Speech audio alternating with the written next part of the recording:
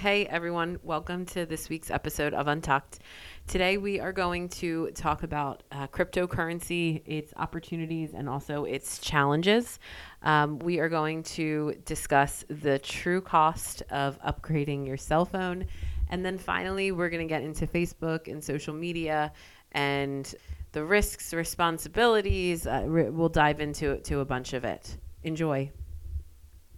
The opinions expressed on this podcast are our own and do not reflect the opinions or views of FC Advisory, the Financial Coach Group, or the New Wealth Project.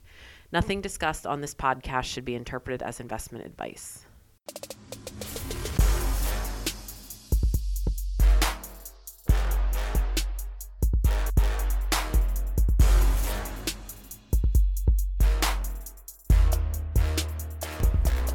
Welcome to episode 59 of Untucked. This is Megan. And Mike. This is Jeff.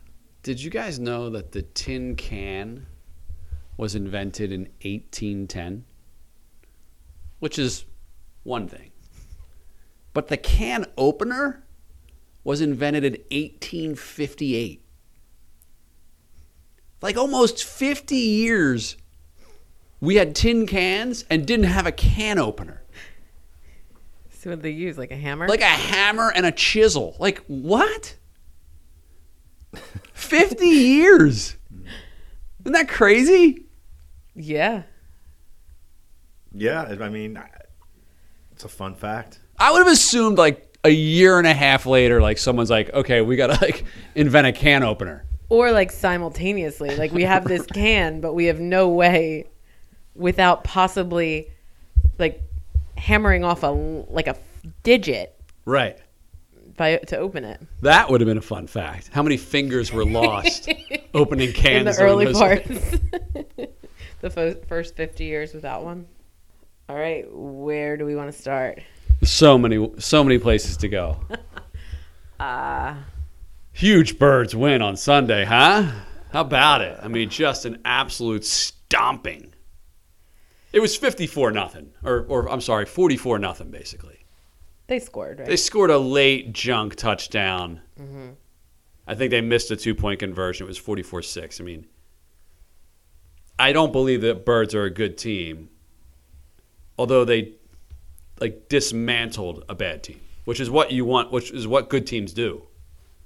The Lions might be the worst football team I've ever seen in my entire life. Yeah. And I'm saying that not being dramatic. And we Right. talked about bad sports towns. I mean, Detroit's, Oh, yeah. right? Yeah. I mean, you can't complain about Philly if you're watching these Pistons guys. have a few championships, don't they? Yeah, from when I was 6. Actually, I don't think you were born. Good teams destroy bad teams.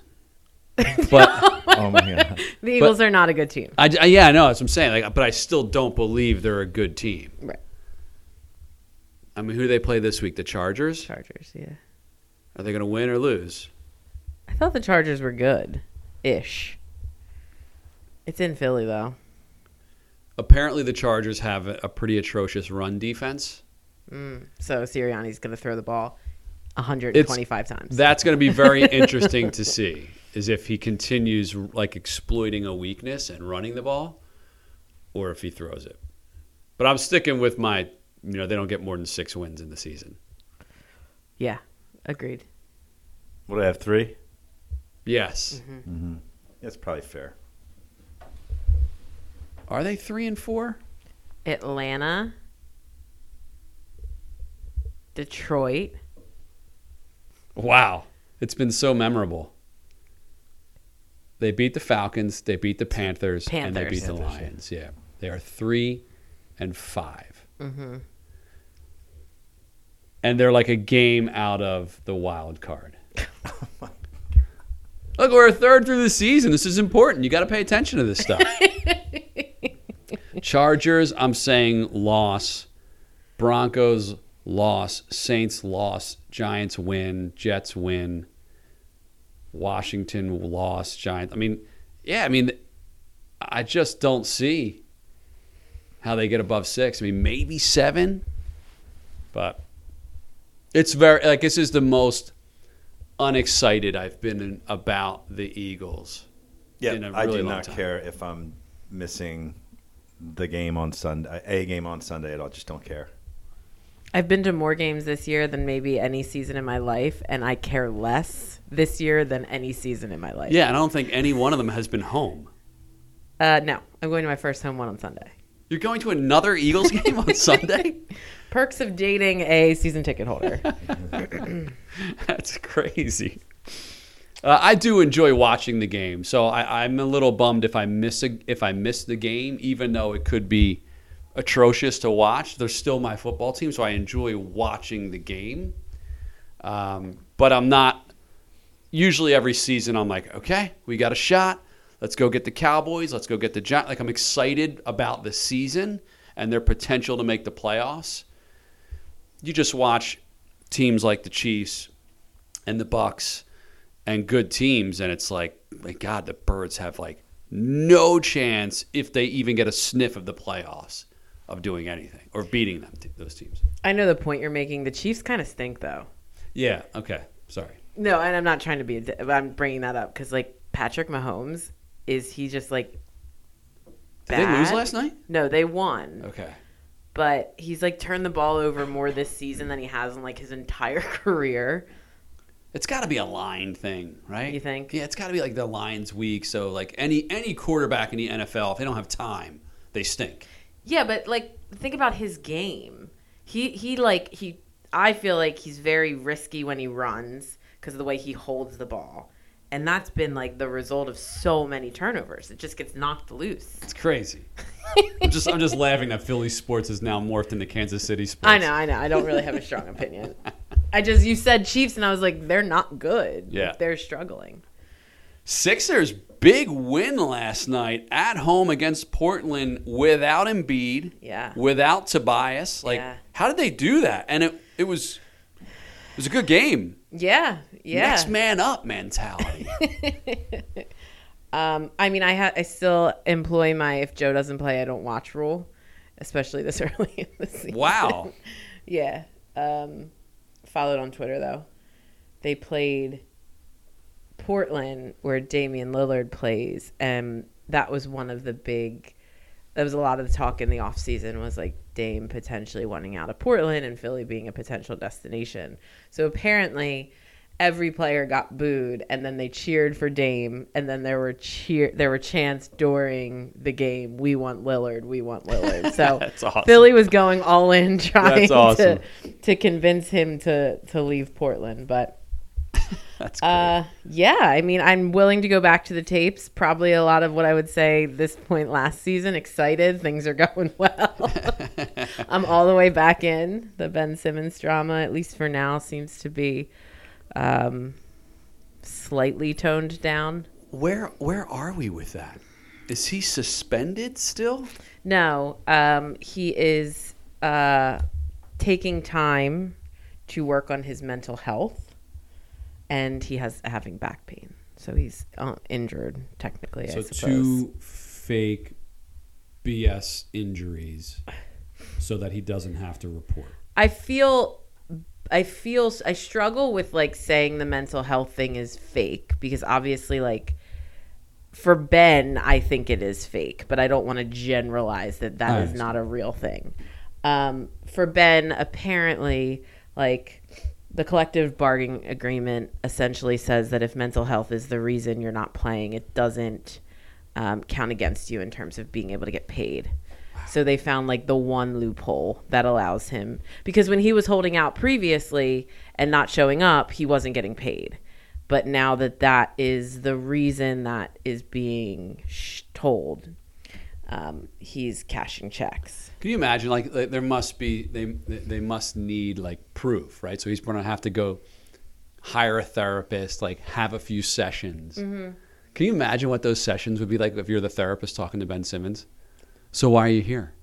Oh, I can't. I'm sure Ben says nothing for an hour. Because I can't make a free throw. Oh man, brutal. Yeah. So I mean, Life is good without him.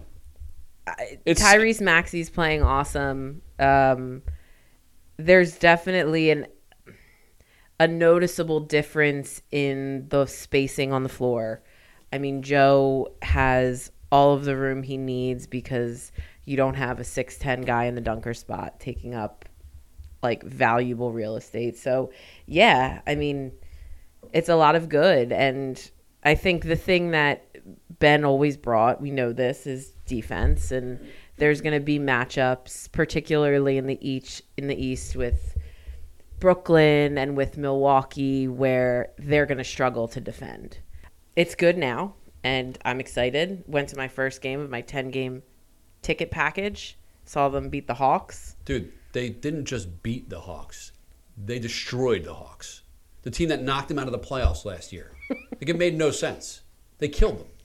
Yeah, and it was cool to be down there. So I'm back in, this Good. cycle of being a Philadelphia sports fan. Is there opportunity Continues. for them to get another piece this season?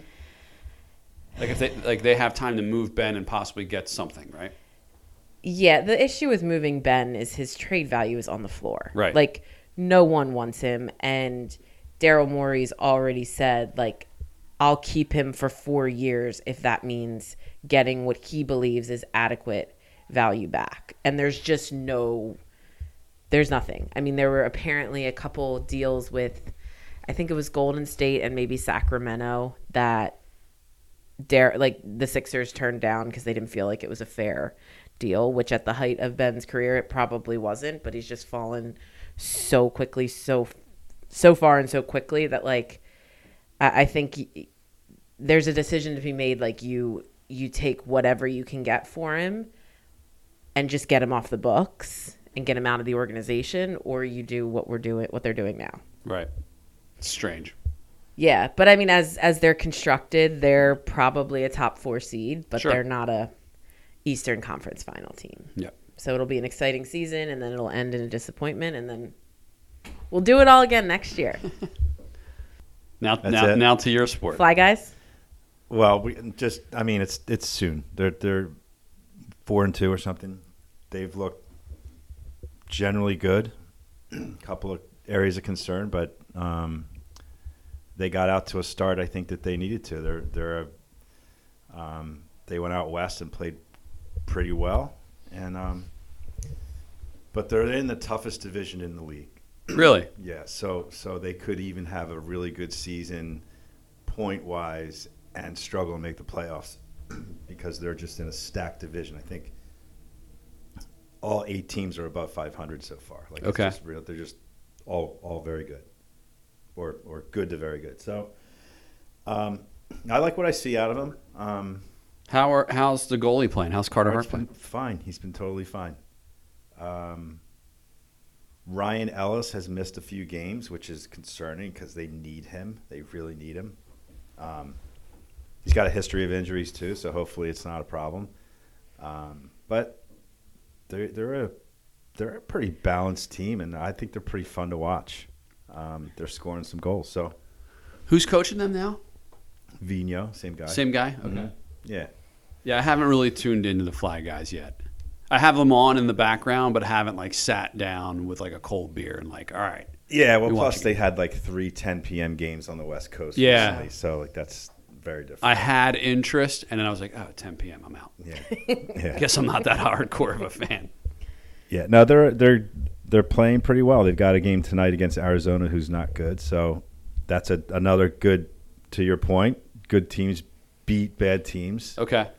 So I would expect that to happen. So yeah, I'm like you, Meg. I'm kind of in the same back to the same spot, which is I think they're going to have a pretty good season, and I'm in.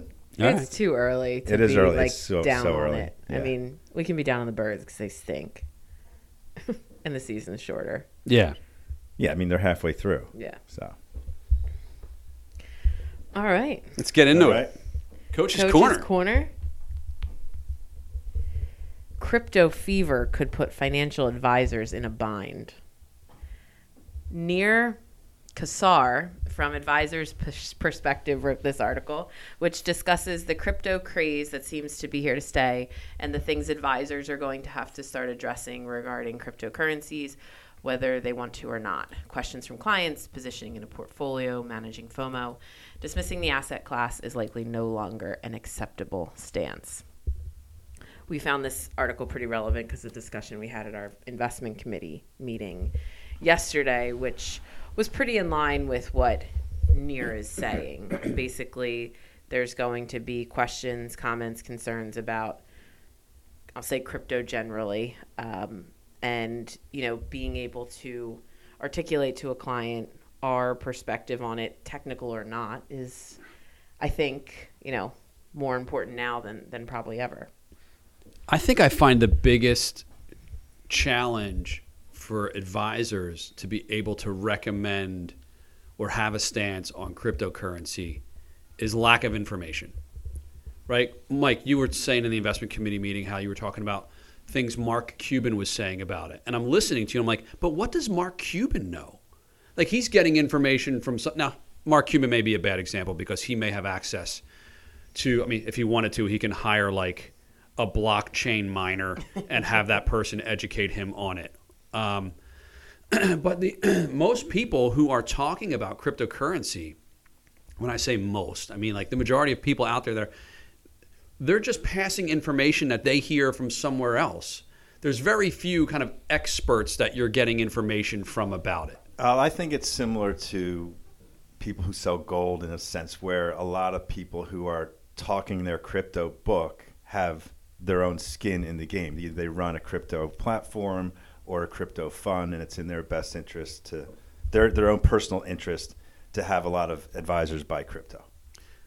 That's my biggest observation to it, which probably saying what you're saying, Jeff, which is that you have to find kind of unbiased discussions around the what it is and what the potential is for it. It's hard. Yeah, it's impossible, and I don't know how. So clients expect us to be able to get that information and then be able to provide them with guidance, and that's what we struggle with. Like, it's so new, right, and it's such an underdeveloped sector. We can't have that information. We just don't. We don't know it, and Schwab or TD or Vanguard can try to provide us, but it's all so new. And I thought this guy, like, we're talking about, and the topic that we wanted to cover was how it's difficult for advisors to give clients good information and good guidance on such a new topic. But this guy I thought he made really great points. If you were just thinking about owning crypto now, he made great points about, some of the speed bumps or some of the warning signs that you should be thinking about if you were to buy it. And then he made another great point about, look, if you're talking to like a responsible advisor, they're supposed to be fiduciaries for you. So it would be very difficult for one of them to make a recommendation that you should own any more than a small percentage in crypto, because they're fiduciaries and they have to, they got to insulate you from hurting yourself. So it won't make a difference, win or lose, if you put a small amount in crypto. Yeah, I agree. If you believe that this can be considered, a unique asset class, I'm using that term loosely, then like any other asset class, you would never recommend anything more than a sensible allocation to it, right? And I think it's important. There's so many scams and frauds and like undeniable BS going on with all these tokens and coins. But right next to that, there's this technology, I'll call it, that has really, really important potential application when it comes to, ownership records or the way payments are processed and those sorts of things, which is what everyone's all excited about. And I think if you just continue to educate yourself about what that may mean, then I think you can make the case that there should be a small allocation to it. I mean, Bitcoin is the obvious beneficiary of the whole blockchain technology and the excitement around what that can mean for like ownership records of things and the decentralized part of that, how that all works. But then the Dogecoin stuff and all the other tokens and whatever that are just utterly ridiculous and made up. I mean, I think that's what makes a lot of prudent advisors sort of say, all right, this is stay away. Just stay away for now because there's too much. It's the Wild West. I think that the financial element of it is far easier to wrap our brains around than the behavioral element, and trying to convey to somebody who is seeing on Twitter people getting so incredibly rich off of whatever these coins may be, and having to rein them in and having to tell them, like, yes, that particular example worked out that way, but there's so much more risk that you could be exposing yourself to by investing, your life savings or your down payment or, whatever version of that, in these types of speculative, relatively unknown investments. I mean, I think, and this is what we talked about, right? In the context of a full plan, if there's a modest allocation, like, yes, that we can wrap our brains around that and be okay with that. But it's the client who says, like, oh, well, I made $100,000 in 12 months. Why wouldn't I do that again? Right? And it's continuing to, like, have to battle with somebody behaviorally, I think is far more difficult. Yeah, I think you're right. Fear of missing out is so prevalent, and that to me explains way more behavior than, say, greed. We've talked about this before. You see on social media somebody made a gazillion dollars on it on something like this. It seems so easy. Or your buddy or your neighbor or someone that fear of missing out is powerful. Yeah. I mean, I thought you said it best, Meg. Like, if you're doing everything else right?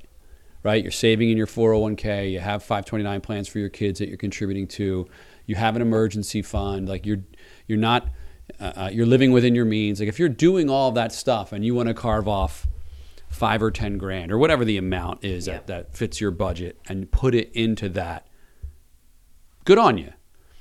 But it's like he did equate it to, like, the internet, like, right? Cryptocurrency and blockchain is going to be the future, right? It's going to be established at some point.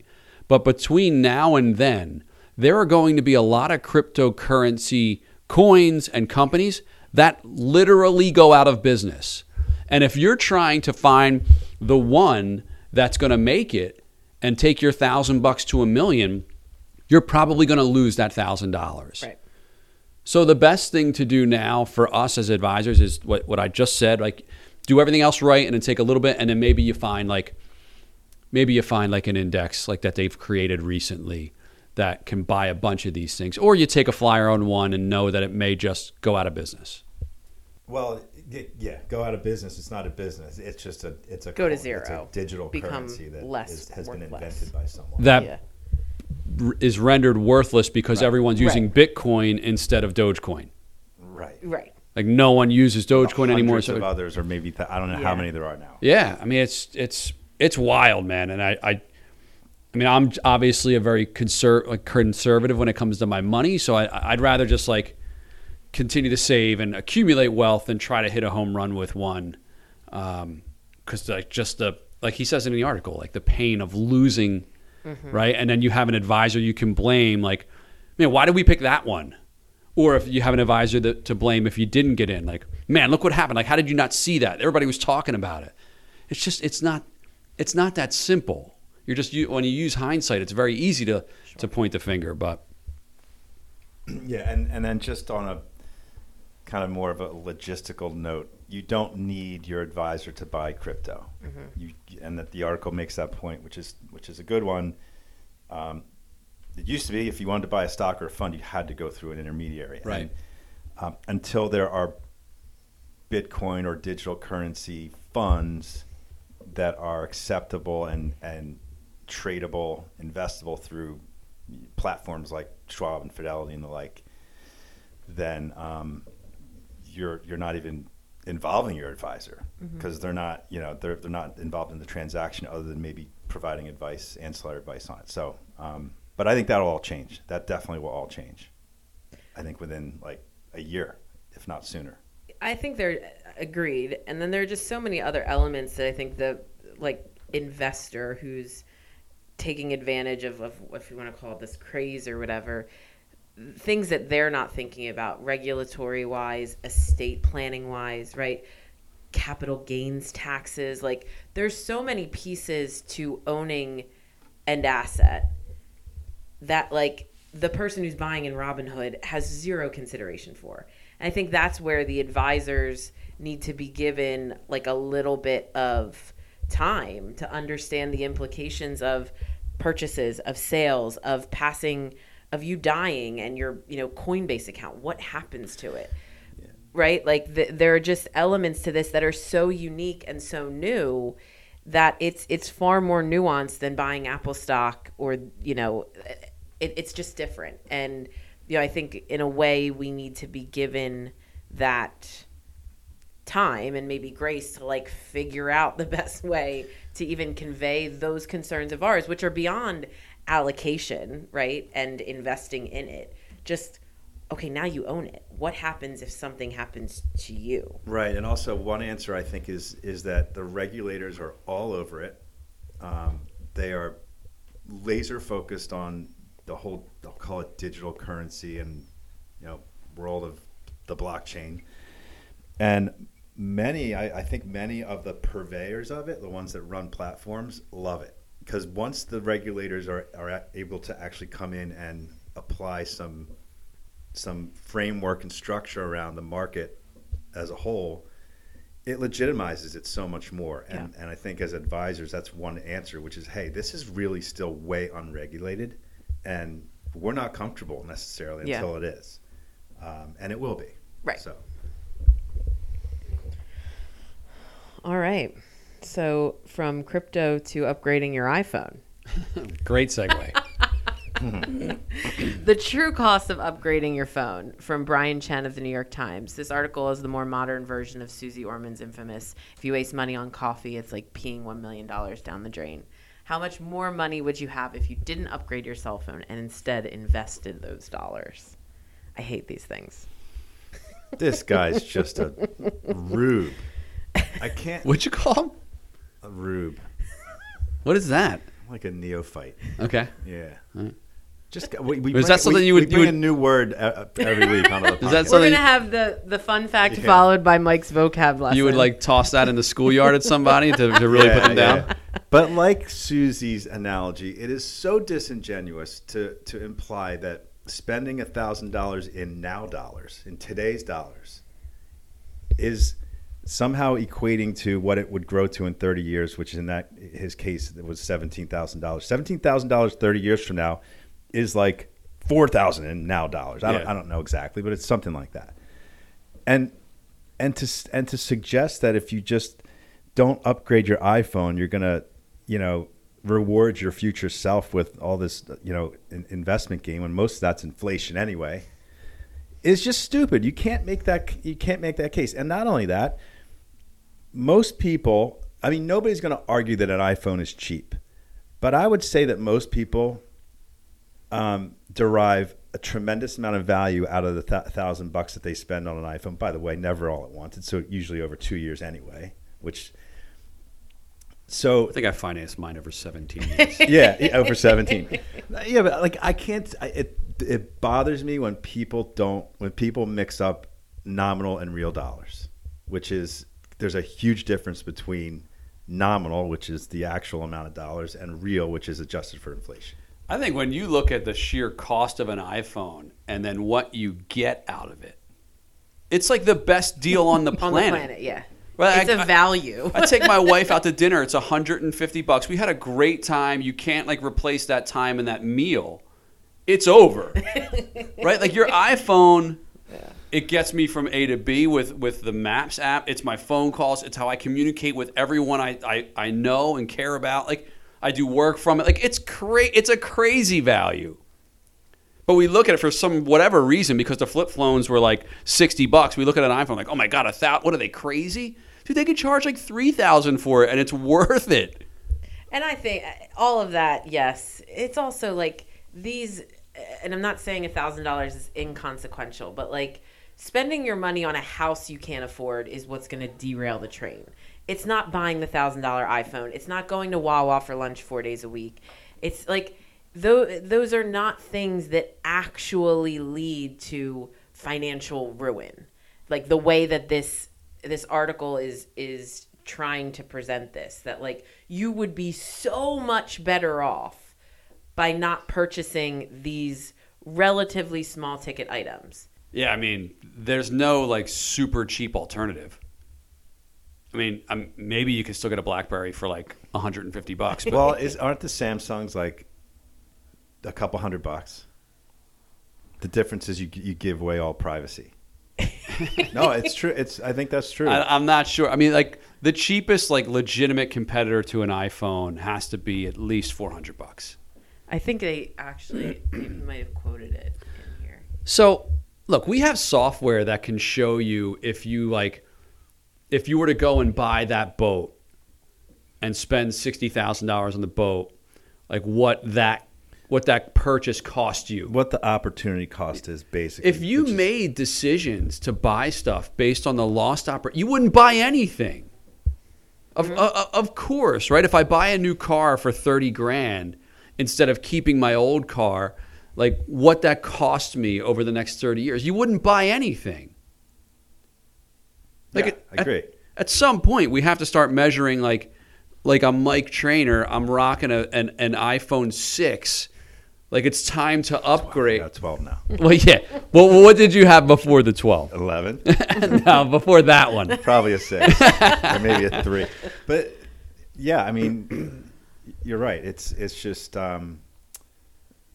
these articles. Back to these are. I think this should be the last article of this kind that we talk about because it's just frustrating. Yeah. Okay, it's official.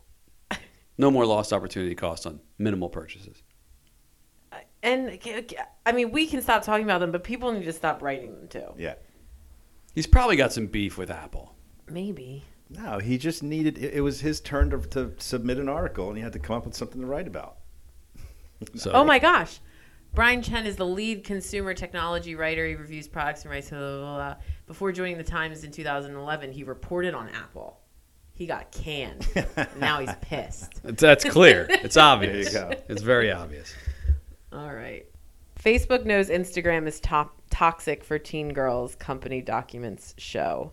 This is from Georgia Wells, Jeff Horwitz, and Deepa Seetharaman. For the past 3 years, Facebook has been conducting studies into how its photo sharing app, Instagram, affects its millions of young users, and repeatedly the company's researchers found that the app is harmful for a sizable percentage of them, most notably young girls. The findings of this study were reported in the article. There is a lot to unpack with this article. Oh, you got to take that back. I'm sorry. I just wanted to say that. No, I mean, there's the whole idea of like Facebook just isn't being responsible. They're not. They're taking this information and they're trying to skew it so it's not as bad as it is. Like that's some bullshit right there. And then there's the other side of it is like, well, how much, like the whole side of like social media and that and how harmful that is to our kids. Sure. And when you say taking this information, you mean knowable, like what they know about how the app affects the kids? Yeah, and is like, that what you're saying? I was reading part of the article where they said how it's really not that bad. Like this is a small sample size. We're not trying to diminish like mental health issues with children, but it's really not as bad. Bullshit. It's bad. Right, which I think anybody, parents, I'm sure, but anybody who has a social media account, like I can't see how anybody would be surprised by these findings. Like, is anyone shocked? If you're on social media at any level, Facebook, Instagram, Twitter, whatever, you have encountered feelings of depression or I'm not good enough. I mean, I would say like 100%. Mm-hmm. Anyone that now, I know I have. Did I let that feeling kind of overtake me and send me down a road of depression? No, but I would like, man, that dude freaking works out. Holy hell, I don't work out as much as I should. Like I'm like, what the hell am I doing? Like, why would that thought even come into my brain? I know why. Because these freaking apps have made it happen. Like they're doing things to make that. They see that I clicked on like a fitness routine, and then they just funneled fitness people into my feed. And then you just click on more. Like they've designed it to freaking make you go crazy. That Social Dilemma doc described it. Did you guys see that? It was awesome. It was right. awesome. And he talked in scary depth about how deep these algorithms go into doing just that, which is to reinforce. And obviously, it's all because the better targeted the ads are, the more money this company makes. Can we talk about Zuck for a second? What a creep this dude is. Remember, Facebook was started in his dorm room as an app to rate how hot or not the girls were. This is what this dude did to start this company. Right. And now it's that times a million, because it's not only Facebook for, I'll just call it for suburban moms, right? Yeah. Then Instagram, which is for teenage girls mostly. They were trying to launch another one for under 13-year-old kids. Jeez and crackers. And then he sits there and they just blatantly lie about the extent to which. And then you talk about socially responsible companies. Everyone's like, oh, the oil companies, oh, the green, the brown. What about these guys? Mm-hmm. What social responsibility? So how much responsibility should Facebook have? Because I think we disagree on this a little bit. It's where it's where I struggle, because I agree with everything that you're saying and with what the article is sharing. But at some point, what responsibility falls to the user? Like, you're on the app. Now, I understand me as 32-year-old fully developed person is far different than 13-year-old Sally. Like, I get that. And I'm not pro Facebook, pro Instagram, or pro social media. I guess I just struggle with, like, we're there because we chose to be. No one required you to be there. And that's where I find it difficult to blame all of it on the apps. We're not talking about you, though, and you said it perfectly. The 32-year-old developed, right? I have 10-year-olds and 13-year-olds and 14-year-olds that are, and maybe that's my fault as a parent, but like my kids have devices. They want to be on these platforms because all of their friends are. That's how they communicate. Like, they have to take responsibility, just like the NFL takes responsibility, just like pro sports. They're putting out a product that they know young kids are watching.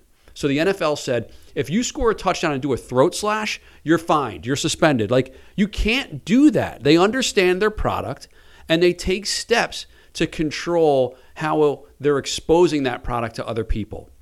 But sorry. Instagram, Facebook, they allow things to get posted that are false. Like it's not real.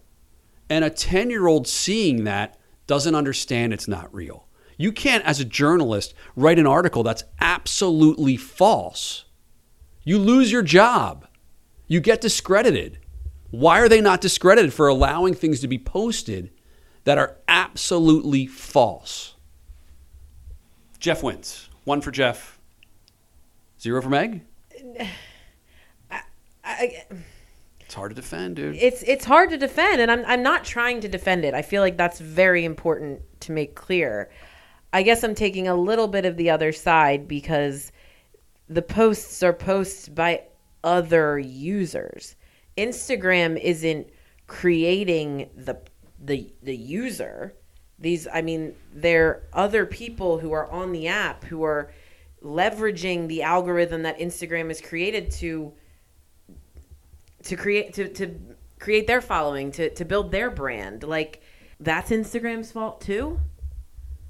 And like your example about the NFL, all we know about CTE, they're not controlling their product. All the kids still play tackle football. Like, there's no way that any product could fully insulate any user from any risk. That's impossible. At least the NFL is taking steps. And tobacco companies dragged their feet and lied for years and years and years about things that they knew that were the health risks of smoking cigarettes until they finally got, not that it really changed anything. Didn't change a damn thing. But I mean, in this case, for Zuckerberg and Facebook to just basically deny that they have any role in the outcome downstream for especially young girls, and it's not just young girls, but it's a lot of people, Yeah. is bullshit in my opinion. I think it's just incredibly unethical, I think, on their I part. agree. They have a huge role.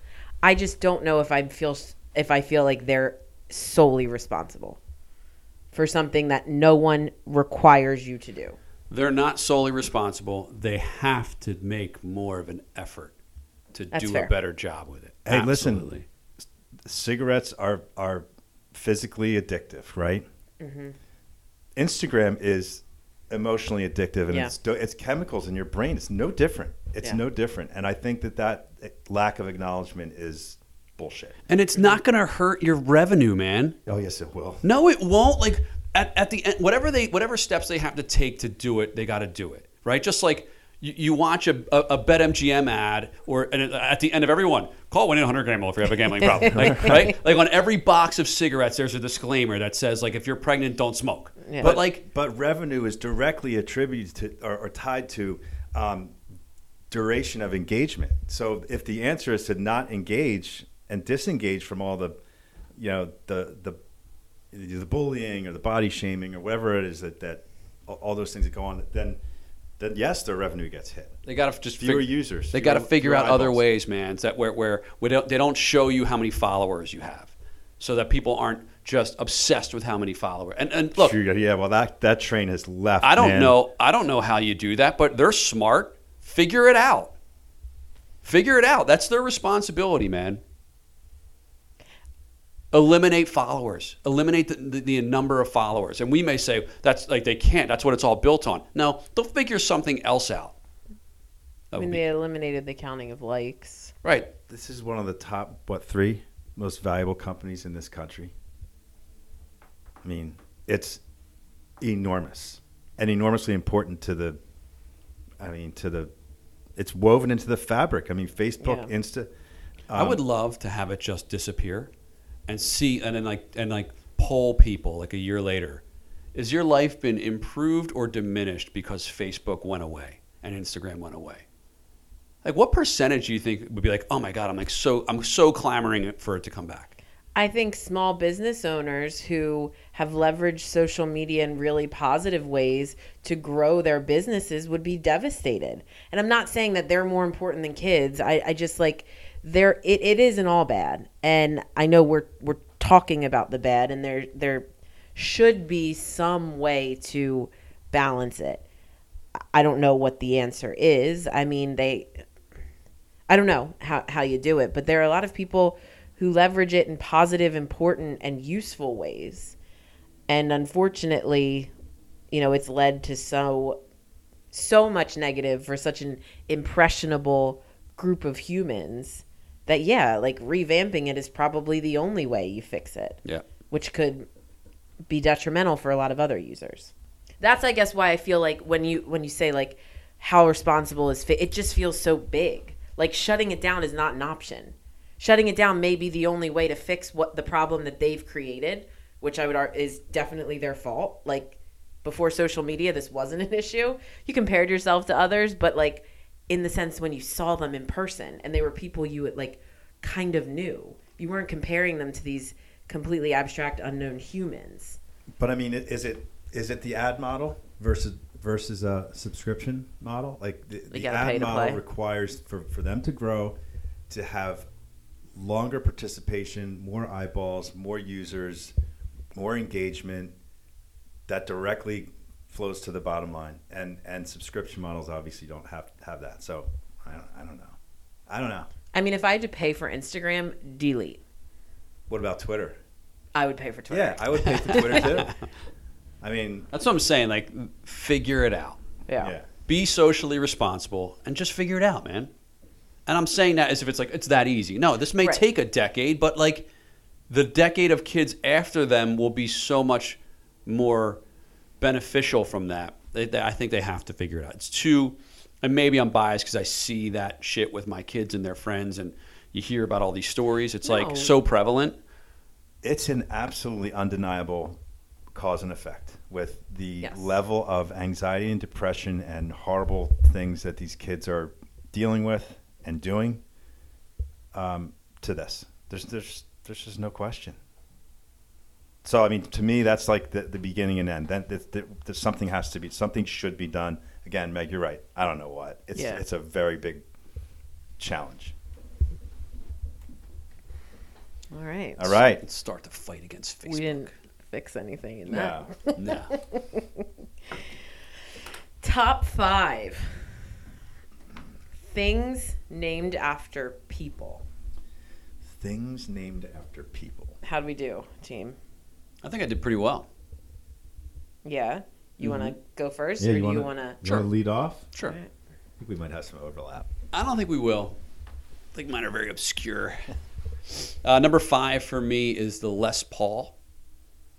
Les Paul is a very popular guitar. Yep. That's a named good one. after the guitarist Les Paul. Cool. Yeah. I'm going to go with another instrument. Adolph Sax. The saxophone was Did named not know after that. Adolph Sax. Jacuzzi hot tubs. The inventor's last name was Jacuzzi. This is more of like an action. Like if you got hit in the head with a golf club, Verb. you've been Tiger Woods'd.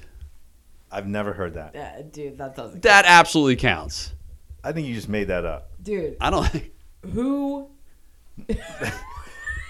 First of all, getting hit in the head with a golf club. I mean, You've been Tiger Woods. How often does it happen? Not often, but it's a Right, thing. Right. Okay. No, it's not. All right, my number 1 is St. Patrick's Day. okay. That works. Okay. Why are you questioning it? No, I'm not. I'm not. That was just like It's named after very- St. Patrick. right. It was just very simple compared to the other 4 that you gave. Yeah. But it was a good one. I don't really love mine, so you can end it. I'll go in the middle. Morse code. Ooh, named that's a after good one. Sammy Morse. Yeah. Pennsylvania.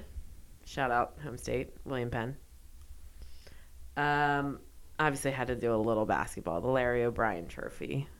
It's the championship trophy. It's Okay. named after a former NBA commissioner. Okay, so I Googled this because I was curious where the name came from. And there's a couple different answers, but I'm going to go with the one that sounds coolest. The Oscars. So there was a librarian who worked for, I guess, like the Academy. And she saw the trophy as it was designed. And this was like in 1911 or 1912. And she said it looked like her Uncle Oscar. No way. Now, there's also Could be a someone, myth. Could be a right? myth. There's someone who says it's because of Oscar Wilde. So, like, there's some speculation. It's definitely named after an Oscar out there. Yeah. It's a very strange name for an award, like when you think about like the Oscar. Well, and the it's- Oscar goes to. Right. Well, it's the Academy Award, which makes sense, right? The Academy of, I guess, Cinema or whatever. And then it to have gone to the Oscars. Yeah. It's strange. It's great. And then I went with Columbia, South America, is named after Christopher Columbus. Christopher Columbus gets a lot of Wow. a lot of credit around these parts, but he's got a very controversial one there, Meg. full country Yeah. in Wow. South I think America. they're naming things after people less and less these days. So are they going to rename Columbia? I don't think Christopher Columbus has the same Negative connotation as Columbia? he in Colombia as he does Okay. here. You know, like full genocides. Yeah. So Not that that's anything to laugh about. But. All right, take us home, Mike. All right, I got the triple axle. Also could be the double axle.